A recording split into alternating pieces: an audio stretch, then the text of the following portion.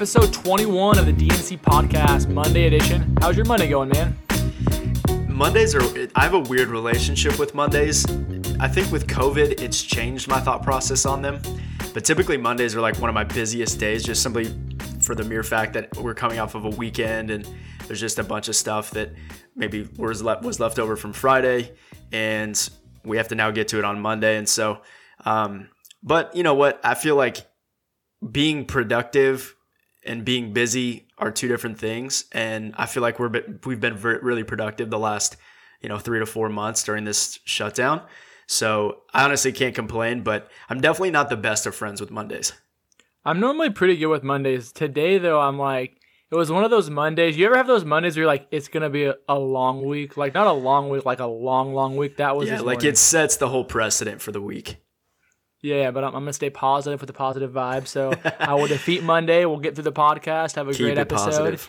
And it'll be a good week, man. But some fun stuff. I mean, baseball's back Thursday. That's going to be exciting. Finally, we're back, man. Live in-game season action. Like, we're not having to talk about spring training or exhibition games. Like, this is the real deal. Here we go. 60 games. Let's see who's going to come out on top. I think the most devastating thing I found out about last week was the fact that barber shops were going to close again in California, but they're going to have a custom barber shop in the NBA bubble. Dude, you need to go to Orlando. You just need to get a round trip ticket to Orlando, get into the bubble somehow, some way. I feel like they have like this force field around the whole thing. So I heard there was a rumor of them players were trying to sneak in girls into the bubble, but they said that security is I think CIA it was just level. James Harden. I mean, if it is just James, if it's plural, like that's super impressive. Like the fact that he's pulling that off in a bubble, and they said like the security is CIA level. Like there's just no way. It's almost impossible to get anybody in there. So if he's able to pull that off, I mean, he might just be the GOAT of the 2020 season or the restart of the season. I saw something with Kelly Oubre where a lot of people were tweeting about like the lack of good food in the bubble. And so he was tweeting to people like, hey, just DoorDash it. And then someone DoorDashed it. And then they had to re-quarantine because they went outside the bubble to literally grab the DoorDash. And then 30 minutes later, he's like, never mind, man. I feel like the food is good. Like I'm not there, but from the pictures that I've seen, like I don't really get why it's so bad. And they've allowed the players to bring in like snacks and like their own food. So I feel like if you didn't bring food that you like that's on you. That's not the league's issue. So, I mean, I don't mean to get into your pick of the week last week of going after these multi-million-dollar athletes complaining about this billion-dollar bubble that the league has thrown together in 60 days. So I don't know. I feel like you just need to accept what it is. And I feel like once games start back up and you're back in the flow of the season, like you're not going to be thinking about that type of stuff. Then again, who knows? Like LeBron's probably got a personal chef with him, so he really doesn't care. But everybody, I guess, needs to get on LeBron's level. Well, speaking about sports starting next week on the podcast today, we're going to talk about baseball. The season starting on Thursday. We got a few double headers, so Cole and I are going to get into like our biggest thoughts of the season, projections, what we expect with this shortened season. We're also going to talk about the Twitter war between NFL players and the league and the commissioner in regards to safety and health for football. But before that, I'm going to start with my pick of the day. And for today, my pick of the day is how fantasy sports is ruining how we rank athletes. So historically, I've been a big fantasy football guy. It's a good one. And mainly it's because like I just miss the competitiveness of not playing sports anymore, right? So you get to draft people, you get to compete against other people, but fantasy football it's so driven by like the offensive player is in. And all those stats are important. Like you can see a guy on the field and you can tell like one's better than the other, but they might not just be like used in their scheme, right? And so obviously I went on a little rant a few weeks ago, or maybe it was even last week about Michael Thomas, right? No blatant disregard you just can't leave him Michael alone. Thomas. He's a target. To me, like right there, that's what's wrong with fantasy football. When you have like a game like Madden, rank Michael Thomas as the best receiver in football. It's really just disrespectful to like a guy like Julio Jones, who has consistently done it for a decade. You have a guy like DeAndre Hopkins, who besides no one, to me, he's arguably the best receiver in football up there with Julio. I mean, it's just kind of, I guess, your preference on the style of receiver that you want. But you and I were talking back and forth about this a couple days ago. Like, there's probably 8 to 10 receivers I would take over Michael Thomas right now. Like, and I wouldn't bat an eye. Yeah, because when you look at it, like before he got Deshaun Watson a few years ago, he had nobody throwing him the football. I mean, the guy is going for 120 grabs every year with nobody. And then like OBJ, now I'm actually a really big fan of OBJ. I think off the field and some of even the stuff he does on the field when you're wearing a $200,000 watch in a game, I think some of that's a Cleveland effect. It's like you leave New York and you want to stay relevant. But you look at how dominant he was, his 1 year with Eli, and then Eli obviously kind of falls off the map. And then you look at Baker, who last year, I put a lot on Baker, but you also look at the fact that Baker was in a franchise that was very dysfunctional. It looked like they didn't have a game plan. It was like, hey, this week we're going to throw to OBJ. This week we're going to hand the ball off to Chubb 25 times. But it wasn't like a consistent game plan. So when you think about that, like he hasn't been put in the correct scenario to succeed statistically like he could in a different offense. But you look at OBJ and it's like, if you put OBJ in that Saints offense or you put OBJ in that Rams offense, like I'm going to take OBJ over Cooper Kupp. 100%. But in the fantasy world, we're going to put Cooper Kupp as a top 5 receiver. Yeah, I think it's a great point that you're making, just simply because fantasy has skewed the vision of how people see football and how they see the players and how they gauge which guy's better than the other. And a guy like Odell Beckham, who goes to Cleveland, and really his whole career, he's been with really average quarterback play. And I say average quarterback play because I don't think Eli Manning's an average quarterback. I don't think he's as great as people think he is simply because he has those 2 Super Bowl rings. But he was towards the tail end of his career when OBJ came into the league, and then he obviously had Baker last year, but he still went over 1,000 yards. So I think Odell is overdue for an incredible breakout year again this upcoming season, because he's a guy that really can affect the game in so many different ways. He's so athletic. He's such a great route runner. He has great hands. He's incredibly fast. And I think he's very complete. I don't necessarily think he's the greatest run blocking receiver in the league, but the thing with Odell is he plays hard and he plays with passion and grit, and you love to see that. And so I think this, with the new offense, with Stefanski coming in as the head coach, and I think Baker learned a lot from last year. Hopefully, if he doesn't, he'll probably be gone, and Trevor Lawrence will be the quarterback of the Cleveland Browns. But I love OBJ's game, and another couple of guys to like rattle off. I mean, I would even take guys like Stephon Diggs over him.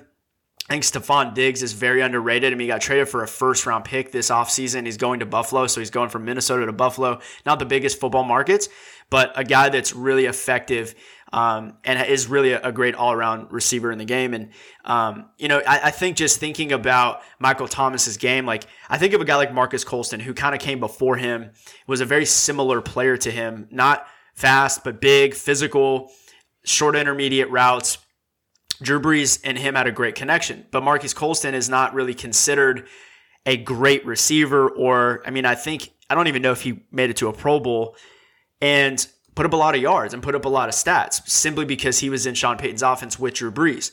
And I feel the same way about Michael Thomas. Like, there's nothing that I look at in Michael Thomas's game where he wows me. And I think a lot of people will be surprised by this take. I'm not trying to be hot take guy. This is just my eye test and what I've seen over the last 3 to 4 years that he's been in the league. And to say that and again, I know it's Madden rating, so I'm not saying that everybody in the league feels this way about Michael Thomas, but when you look at his game and you look at a guy like Julio Jones, who in my opinion has been the best receiver in football for the last 5 to 7 years, hands down, no debate. It's just really disrespectful because, like you said, if you remove Michael Thomas from that Saints offense and you place him in a different offense, if you maybe put him in Cleveland, like he's an average receiver at that point.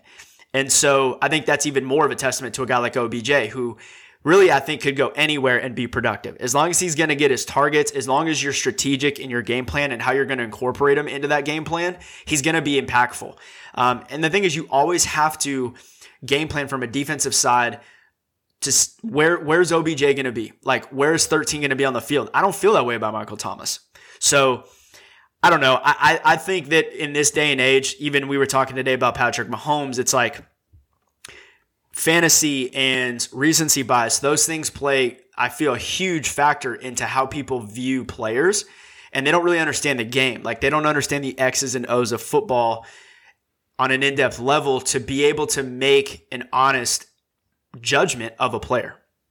Yeah, and even like a guy like Le'Veon Bell, who historically was the best running back in football for 3 or 4 years, goes to the Jets last year. Absolute disaster, right? Sam Darnold has missed half this season, right? Offensive line was in shambles. And now people are saying like he's not even a top 10 running back. Yeah. Like, did he just fall off the earth? Like, Alvin Kamara misses 3 or 4 games last year with an ankle injury. People had him, in my opinion, a little highly ranked. Like, people were saying he was a number 1 or 2 back in the league, where I thought he was more of a gadget player, but still really talented. And you have 12 running backs ranked ahead of him on ESPN. I mean, it's absolutely crazy. It's like people have a good year and people have a bad year, but that doesn't mean they jump 7, 8, 9, 10 spots in the ranking. So I'll get off my soapbox, but that was something that kind of irked me. Well, and I think too that people feel like these guys are so talented that they're expected to perform game in and game out over the course of an entire season. And I understand that. Like, we look for consistency, and I think that's a fair gauge of how you look at a player. But it's like, I even look at a guy like Devontae Adams or Keenan Allen.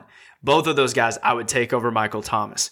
And for me, I don't mean to bash or sit here and nitpick at Michael Thomas's game and act like he's not a good player. He is a good player, but I comfortably would take 8 to 10 guys before I would take him. And so I think when you look at systems, a lot of people also try to pin that against certain players, but I feel like even with Drew Brees, and I'm the biggest fan of Drew Brees, I don't know if he has the same career if he stays in San Diego. Like, I just don't. I think he would have been really good, but I don't think we would have looked at Drew Brees the same way we do today if he stayed in San Diego, and so are now the LA Chargers. But anyway, I think that we need to, if we're going to have an opinion and make a judgment about somebody, you need to understand the game, and you need to understand more than just reading stats on Bleacher Report or ESPN.com or reading or watching First Take and making your opinions based off of theirs. Like, go watch film and see these guys actually run the route tree, and you tell me what you think. And I think that's one of the reasons, like, Aaron Rodgers is getting all this flack. Like, everyone's off the Aaron Rodgers train. Like, did he forget how to play football now? No, they ran the ball really well last year. Like, when you can run the ball that dominant, like, you don't need to pass the ball 45 times. He didn't fall off. They switched their offense. So now everyone's like, oh, is Aaron Rodgers a top 5 quarterback in the NFL? Like, tell me 4 quarterbacks are going to take ahead of Aaron Rodgers. But the reality is he wasn't a top 10 fantasy quarterback, so everyone thinks he sucks.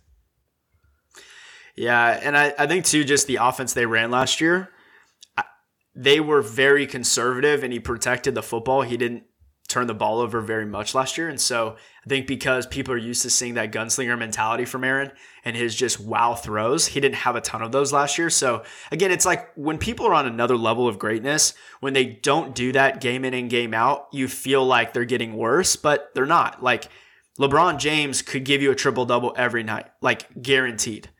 But that's not always a part of the game plan. So it doesn't mean that he's not great. It doesn't mean that he's lost a step. It just means for that particular game plan, that wasn't the strength against that opponent. So I think stats are incredibly important. And I'm not trying to act like they don't play a role, but I think people sometimes can often get into stats on a surface level and judge it based on that, when if you actually go watch game film and you study it, you might see different things than what the stats are telling you. But I think stats are a great gauge to start, but they can't be the be-all, end-all in your arguments. So my pick of the day is going to be the LeBron James 2003-2004 rookie card that sold for a record $1.84 million. And I used to collect cards, I don't know if you did back in the day, before it was cool. And I never sold them, but I remember saving up like lunch money and going to the card stores. What's the most you would spend for any type of memorabilia? Like the absolute most. So not just cards, like any type of Not just card, like anything. I feel like if it's Super Bowl related to the Cowboys, like if it was like a game-worn jersey, like the jersey that Emmitt Smith or Troy Aikman wore, if I had the money, whatever the price tag was, I would probably do it. Because I just feel like anything related, again, it wouldn't even have to be a jersey. It could be cleats. I would prefer a jersey just because I think they look better when you frame them and you hang them in your office. You can put a jersey on a wall. You can have a sports wall. Exactly. Like, what are you going to do with a card for $1.8 million? Well, I think that's the weird thing for me is that I think cards are great. And this is why I don't think I ever got into it, like the buying and selling and the flipping of cards. was because I honestly just enjoyed owning them. Like I had books of, do you remember like those, they were like the laminated plastic sleeves that you would slide the cards in and it was like 3 per row or whatever. So I used to have like a ton of binders of stuff like that. And I had the different catalogs telling you how much cards were worth.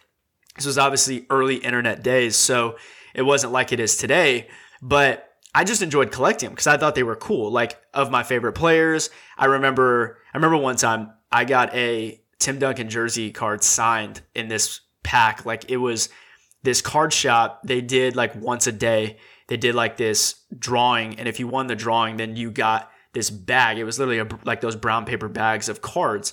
And you could just get normal cards or you potentially could get what I got. And it was only one time that I ended up getting it, but I got a Tim Duncan signed jersey card. And I just remembered stuff like that. I wasn't thinking, and maybe it was because I was younger, but I wasn't thinking, hey, I'm going to flip this. I was just like, this is a great addition to my collection. And I don't know what you do with that card. Like, there's so much more you can do with almost $2 million. And so even for the biggest card enthusiasts or connoisseurs, I don't see, it's like you get the high of like buying it because you just got a card that's super rare. It's a record-setting price that you paid for it. So you're like on this high, like the rush of endorphins are just going crazy. But then you like come back down and you get home and you're like, you have this little card in this little case that you just paid almost $2 million for. And do you think the guy who bought this bought it to flip it later? Or do you think he's just the biggest LeBron James fan on the planet behind Skip Bayless? So I think that he bought it because he's a collector. I don't necessarily, now it's possible, but, and I don't know if you heard this, but LeBron has 2 of those cards himself, like of himself. So again, I feel like when you pay this much for, it's like buying art. It's very rare unless you're in the business of like flipping art. Like if you're going to spend $2 million for a piece of art, there's a pretty good chance you're probably keeping it for yourself. So I feel like that's the road this guy's going to go down. But then again, you know, maybe he holds on to it for another 20 years and maybe it's worth $5 million. You know, who knows?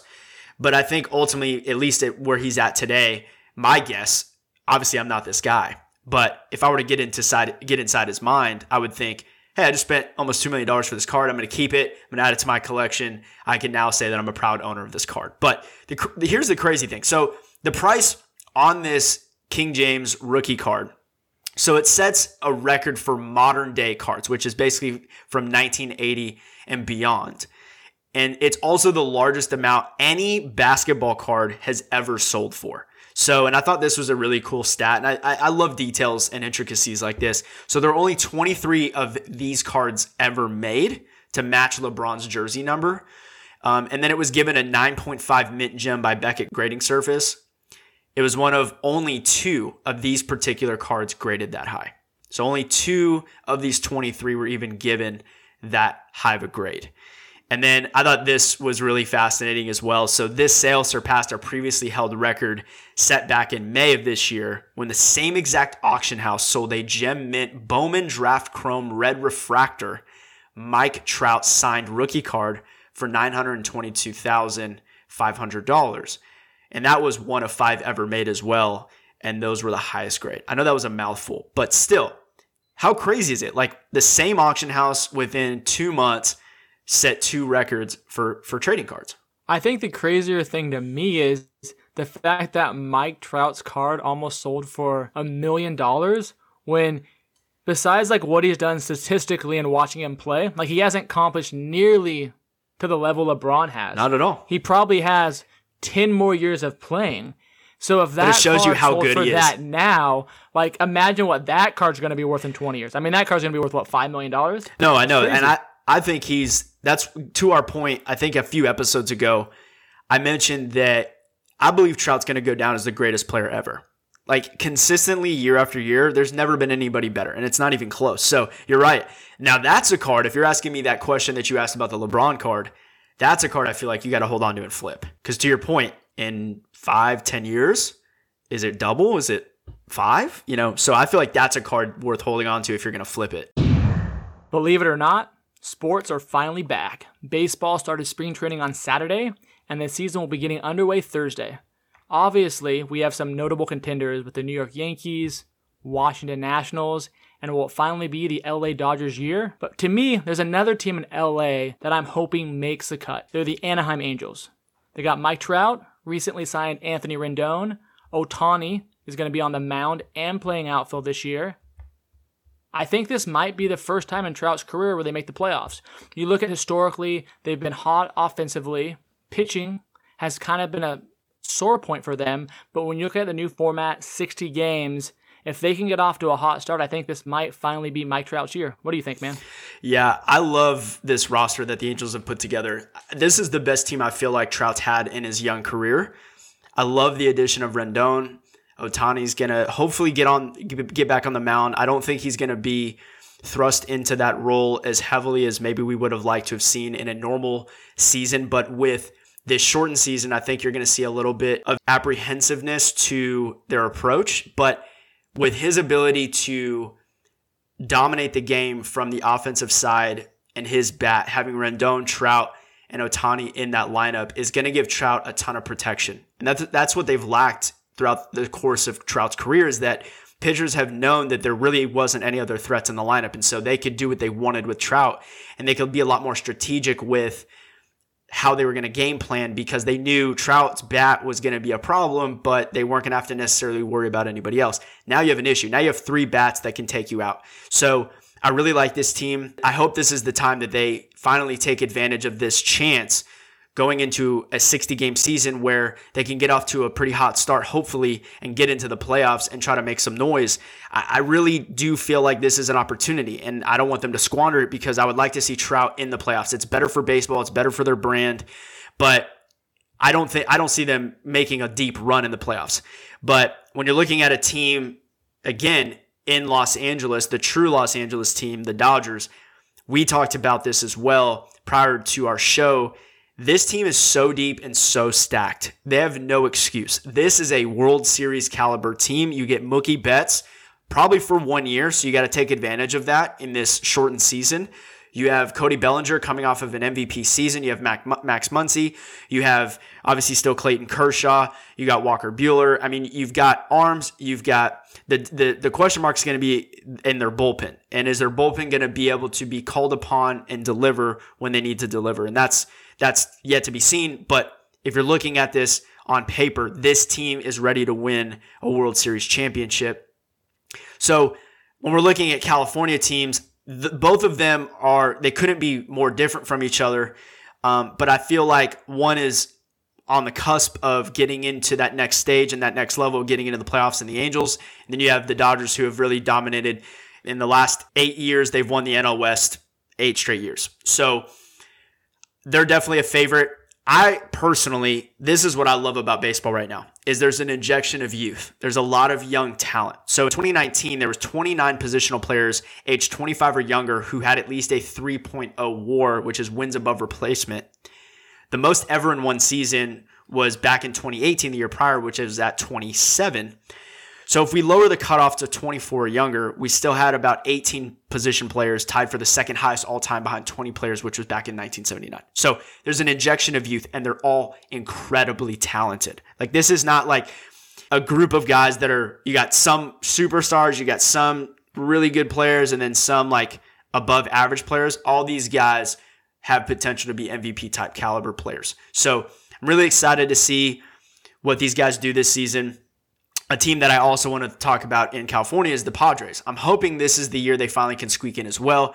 They've added Eric Hosmer. You had Fernando Tatis Jr. come up and had an injury-riddled season towards the end of the year, but early on looked really explosive. Then they had the big signing last year of Manny Machado. So there's a lot, and then you have Chris Paddock on the mound. So I love this team right now. They're another team like the Angels where I feel like they're on that cusp, and this could be, in this shortened season, be the thing that pushes them forward and into the playoffs. But here, a team I want to talk about that is probably the most well-known baseball franchise is the New York Yankees. And I feel like they're going to be incredibly good this year. Even though it's 60 games, I feel like they're going to win the AL East, and they're going to make a deep run in the playoffs. This team has also a great chance and a great opportunity of getting to the World Series and winning the whole thing. Aaron Judge is back healthy. Giancarlo Stanton's back healthy. Gleyber Torres is super young, budding star at shortstop. So there's a lot to love here. They still have Aroldis Chapman to close things out. So again, I'm pumped to see some of the big brands like the New York Yankees, the LA Dodgers, and then you have teams like possibly the Padres, possibly the Angels get into the playoffs. And then some of the, smaller brands like the Twins or the Brewers. Both, I love the addition this offseason, Dustin, of the Twins getting Josh Donaldson. I thought this was huge. Had a great bounce back year with Atlanta last year. So there's a lot to love. My picks for the World Series are going to be the Dodgers coming out of the NL. And then this is going to destroy people, but my pick coming out of the AL is going to be the Houston Astros. They just have too much talent. Like, I get that you don't like them. I understand that you feel like they've jeopardized the legitimacy and the integrity of baseball, but this team is so stacked and so deep. And the fact that there's no fans, it just makes it, I feel like it's such a punch in the face to baseball and to every other franchise that they don't have to deal with that. Yeah, I mean, I think the AL is pretty simple. I think you have the Yankees or you have the Astros. And besides that, like, I don't know what surprise team has nearly the level of talent around them where they compete with either of those two guys. I might give a little bit of the edge to the Yankees just because they were so injury-plagued last year. Right. And they still played so well. They have a returning manager where it's going to be interesting to see. Like, I don't think a manager has as big of an impact on baseball because so much is data-driven. So much of it is your GM giving you the lineup card based upon if it's a righty or a lefty, and it's so situational with shifts and all that type of stuff. But when you look at a 60-game season and having to kind of coordinate that and give people off days and adjust your pitching rotation, I think having a new coaching staff in on that type of situation, I think that's a little bit hard. So I give a slight edge to the Yankees. They also had a decent offseason by signing Garrett Cole, who in most people's minds probably is a top 3 ace in baseball. So I'd probably give the slight edge to them. But I love the storylines like you mentioned. There's so much young talent. One of the divisions that really intrigues me is the NL East, right? So you have two of probably the biggest budding superstars in Acuna, who plays for the Braves, as well as Juan Soto. And then you look in that same division, they have Bryce Harper, who signed the massive contract last season and really didn't live up to the hype. Neither him or Machado had the year one impact they thought they were going to have. But when you look at Harper, they have Aaron Nova, who's an amazing ace. They brought in Zach Wheeler to either be the 2 or the 3 on that staff. So you look at that team in a shortened division. Part of me thinks there's a good chance the Nationals have that year after kind of take a step back. It's really hard. Like they say, the second championship, first championship's hard, but a second championship's so hard because not only is there a big bullseye on your back, but you have to keep that driving aggression to try to repeat when now everybody's coming for you. I mean, nobody thought going into Nationals. I mean, people thought the Nationals had a chance, but they also thought, oh, they lost Harper. The Dodgers are loaded. Some people, most people, I think preseason actually had the Braves kind of running away with that division last year. And then obviously the Nationals started off horrible, but really got hot going. So that's going to be a really interesting division to me. I think this may be the year the Phillies kind of take the division because I they have feel a good good about stats. Philadelphia this year too. Getting Andrew McCutchen was great. I love that addition. So I feel like Philly's going to make a run this year too. Yeah, and I think both Bryce and Machado last year, you could tell they wanted to play so well so early on because they just signed a huge historic contract that sometimes that puts a little bit of pressure on you. It looked like Bryce almost every at-bat he was trying to hit a bomb. Streaks to me are really cool in sports, right? So you have streaks like consecutive starts or strikeouts. Well, there's a number of streaks this year where they're going to have to end because there's just not enough games.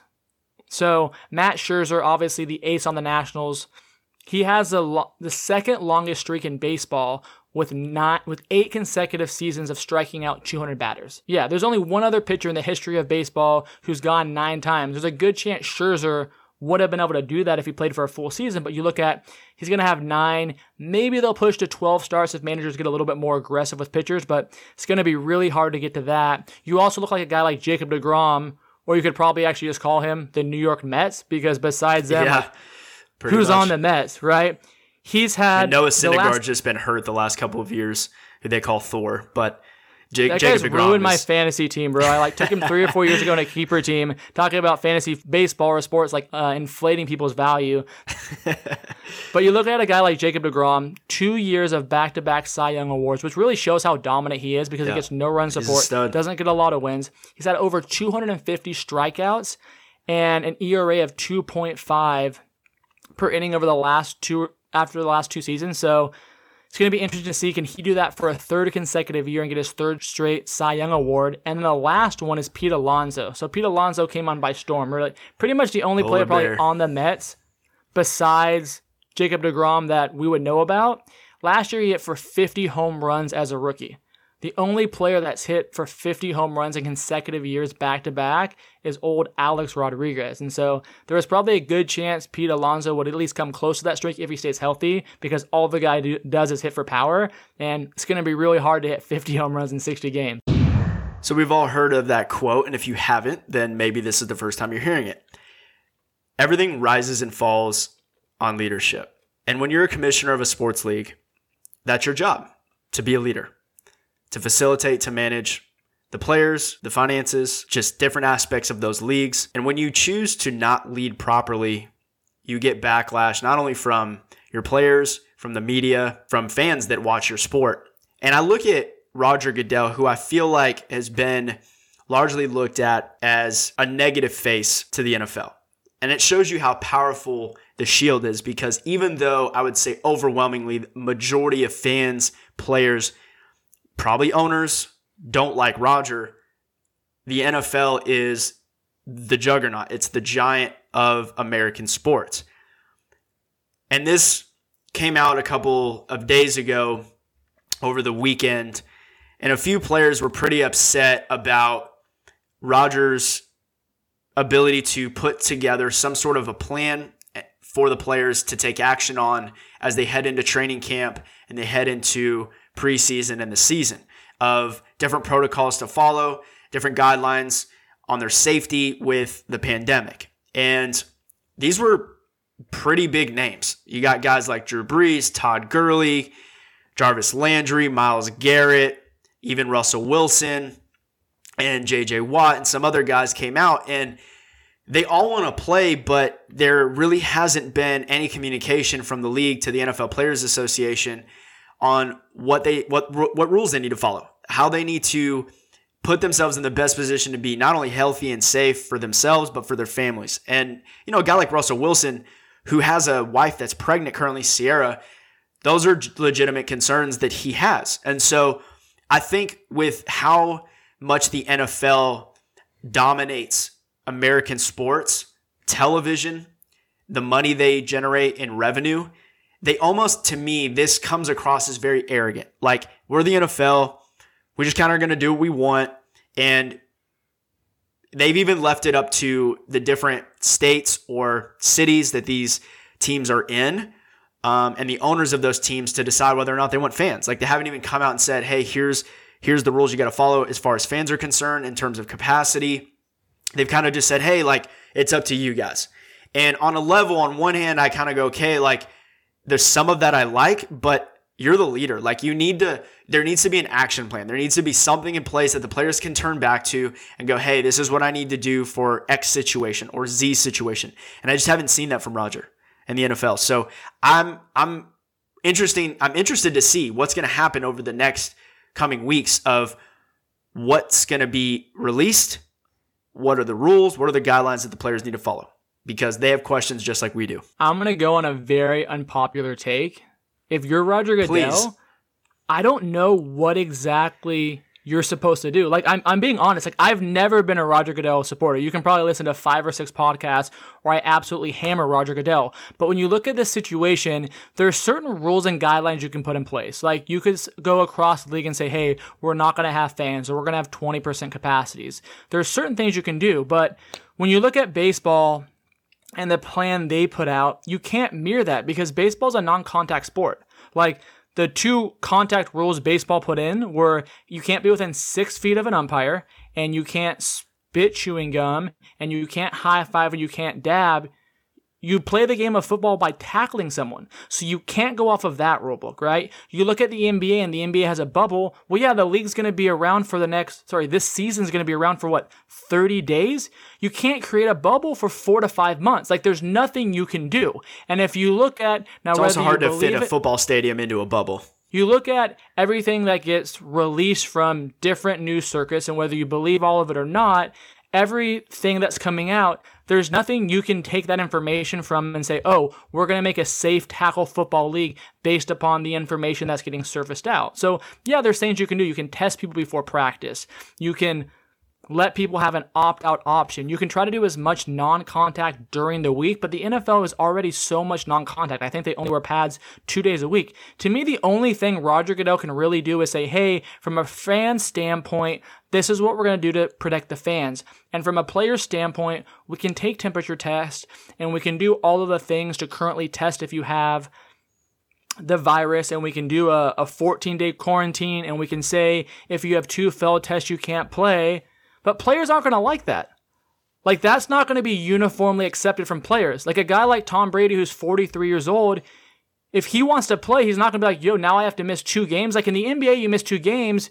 It's an 82-game season. In baseball, even now, if you miss 2 weeks with COVID and you're a pitcher, maybe you miss a start. If you're an NFL player and you have to quarantine for 2 days, you could miss 2 to 3 games. That's your season if you're a starting quarterback. It doesn't work.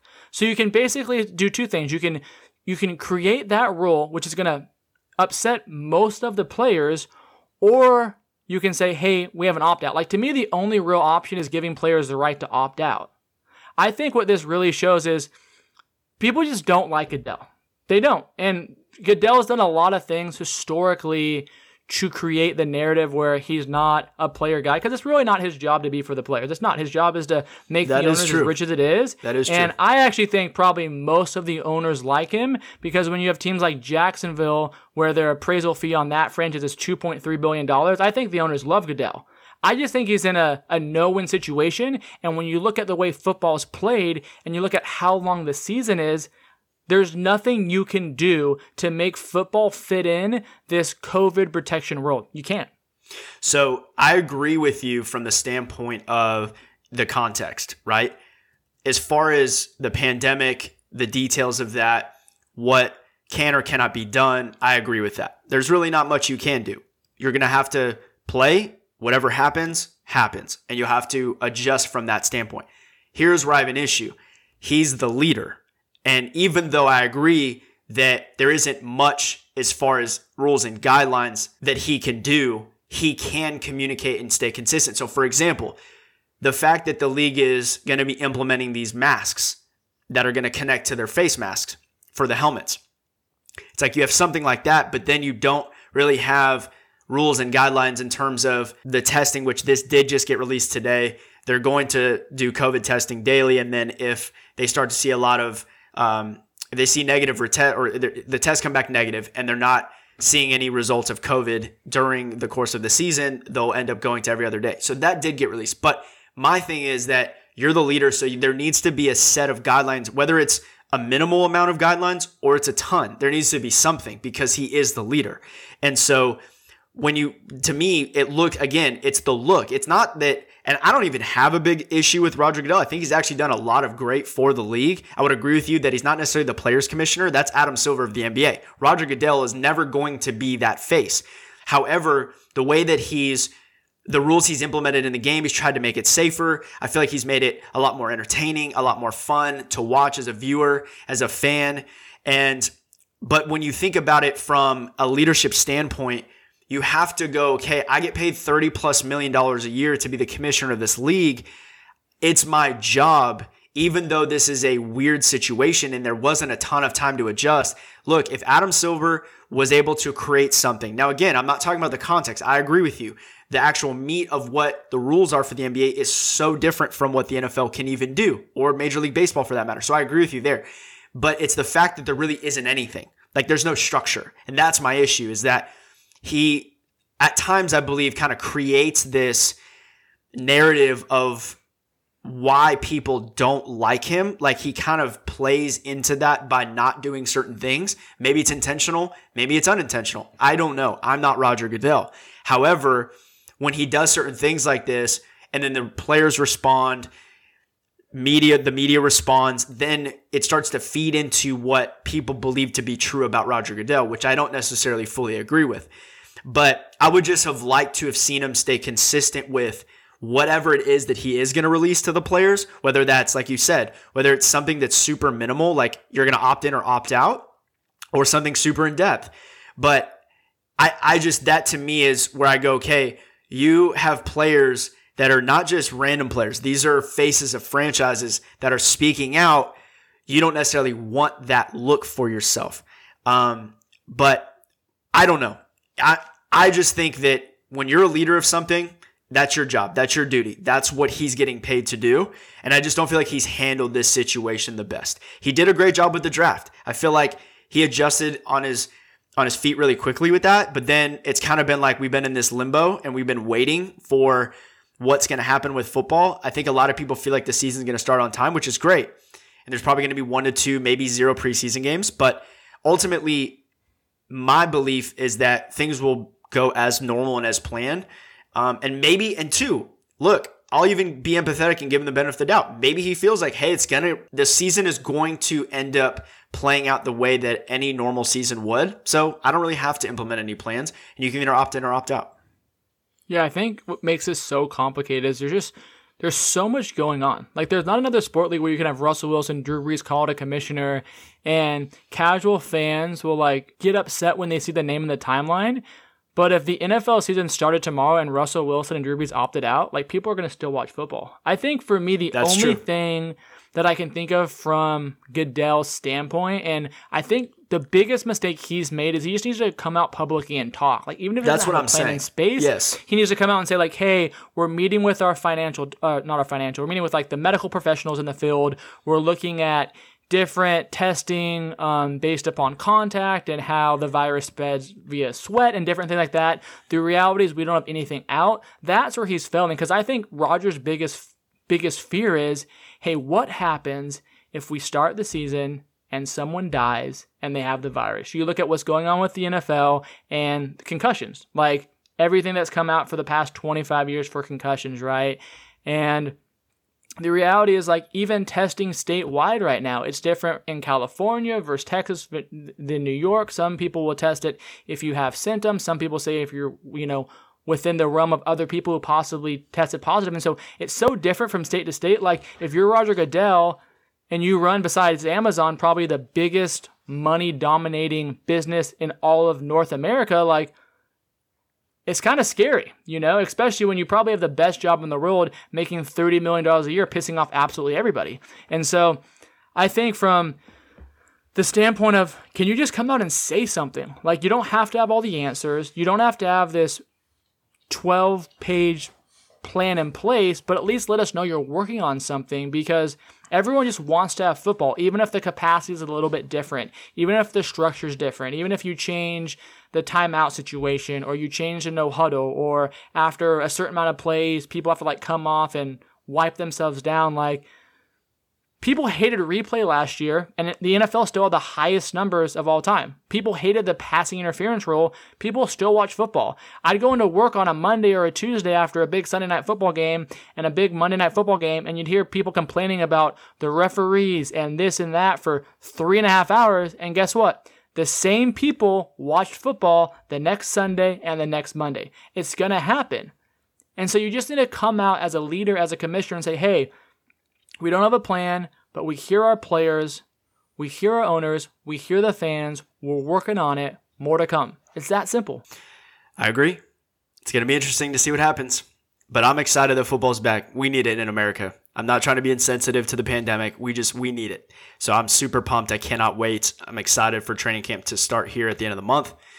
And that's going to wrap things up for episode 21 of the DNC podcast. Again, thank you for tuning in each and every week and being a part of the community. Again, follow us on Instagram and Twitter at the Dustin and Cole podcast. Go ahead and engage with us on there. We got some great content that we're putting out daily. Go ahead and drop in our DM. Let us know different topics, questions you might have. Just be a part of the community. We want this podcast and show to be not just about us, but also about the people that choose to be a part of it. And we appreciate it. Rate, review, subscribe to it. Please share it with family and friends. And we'll see you guys Friday.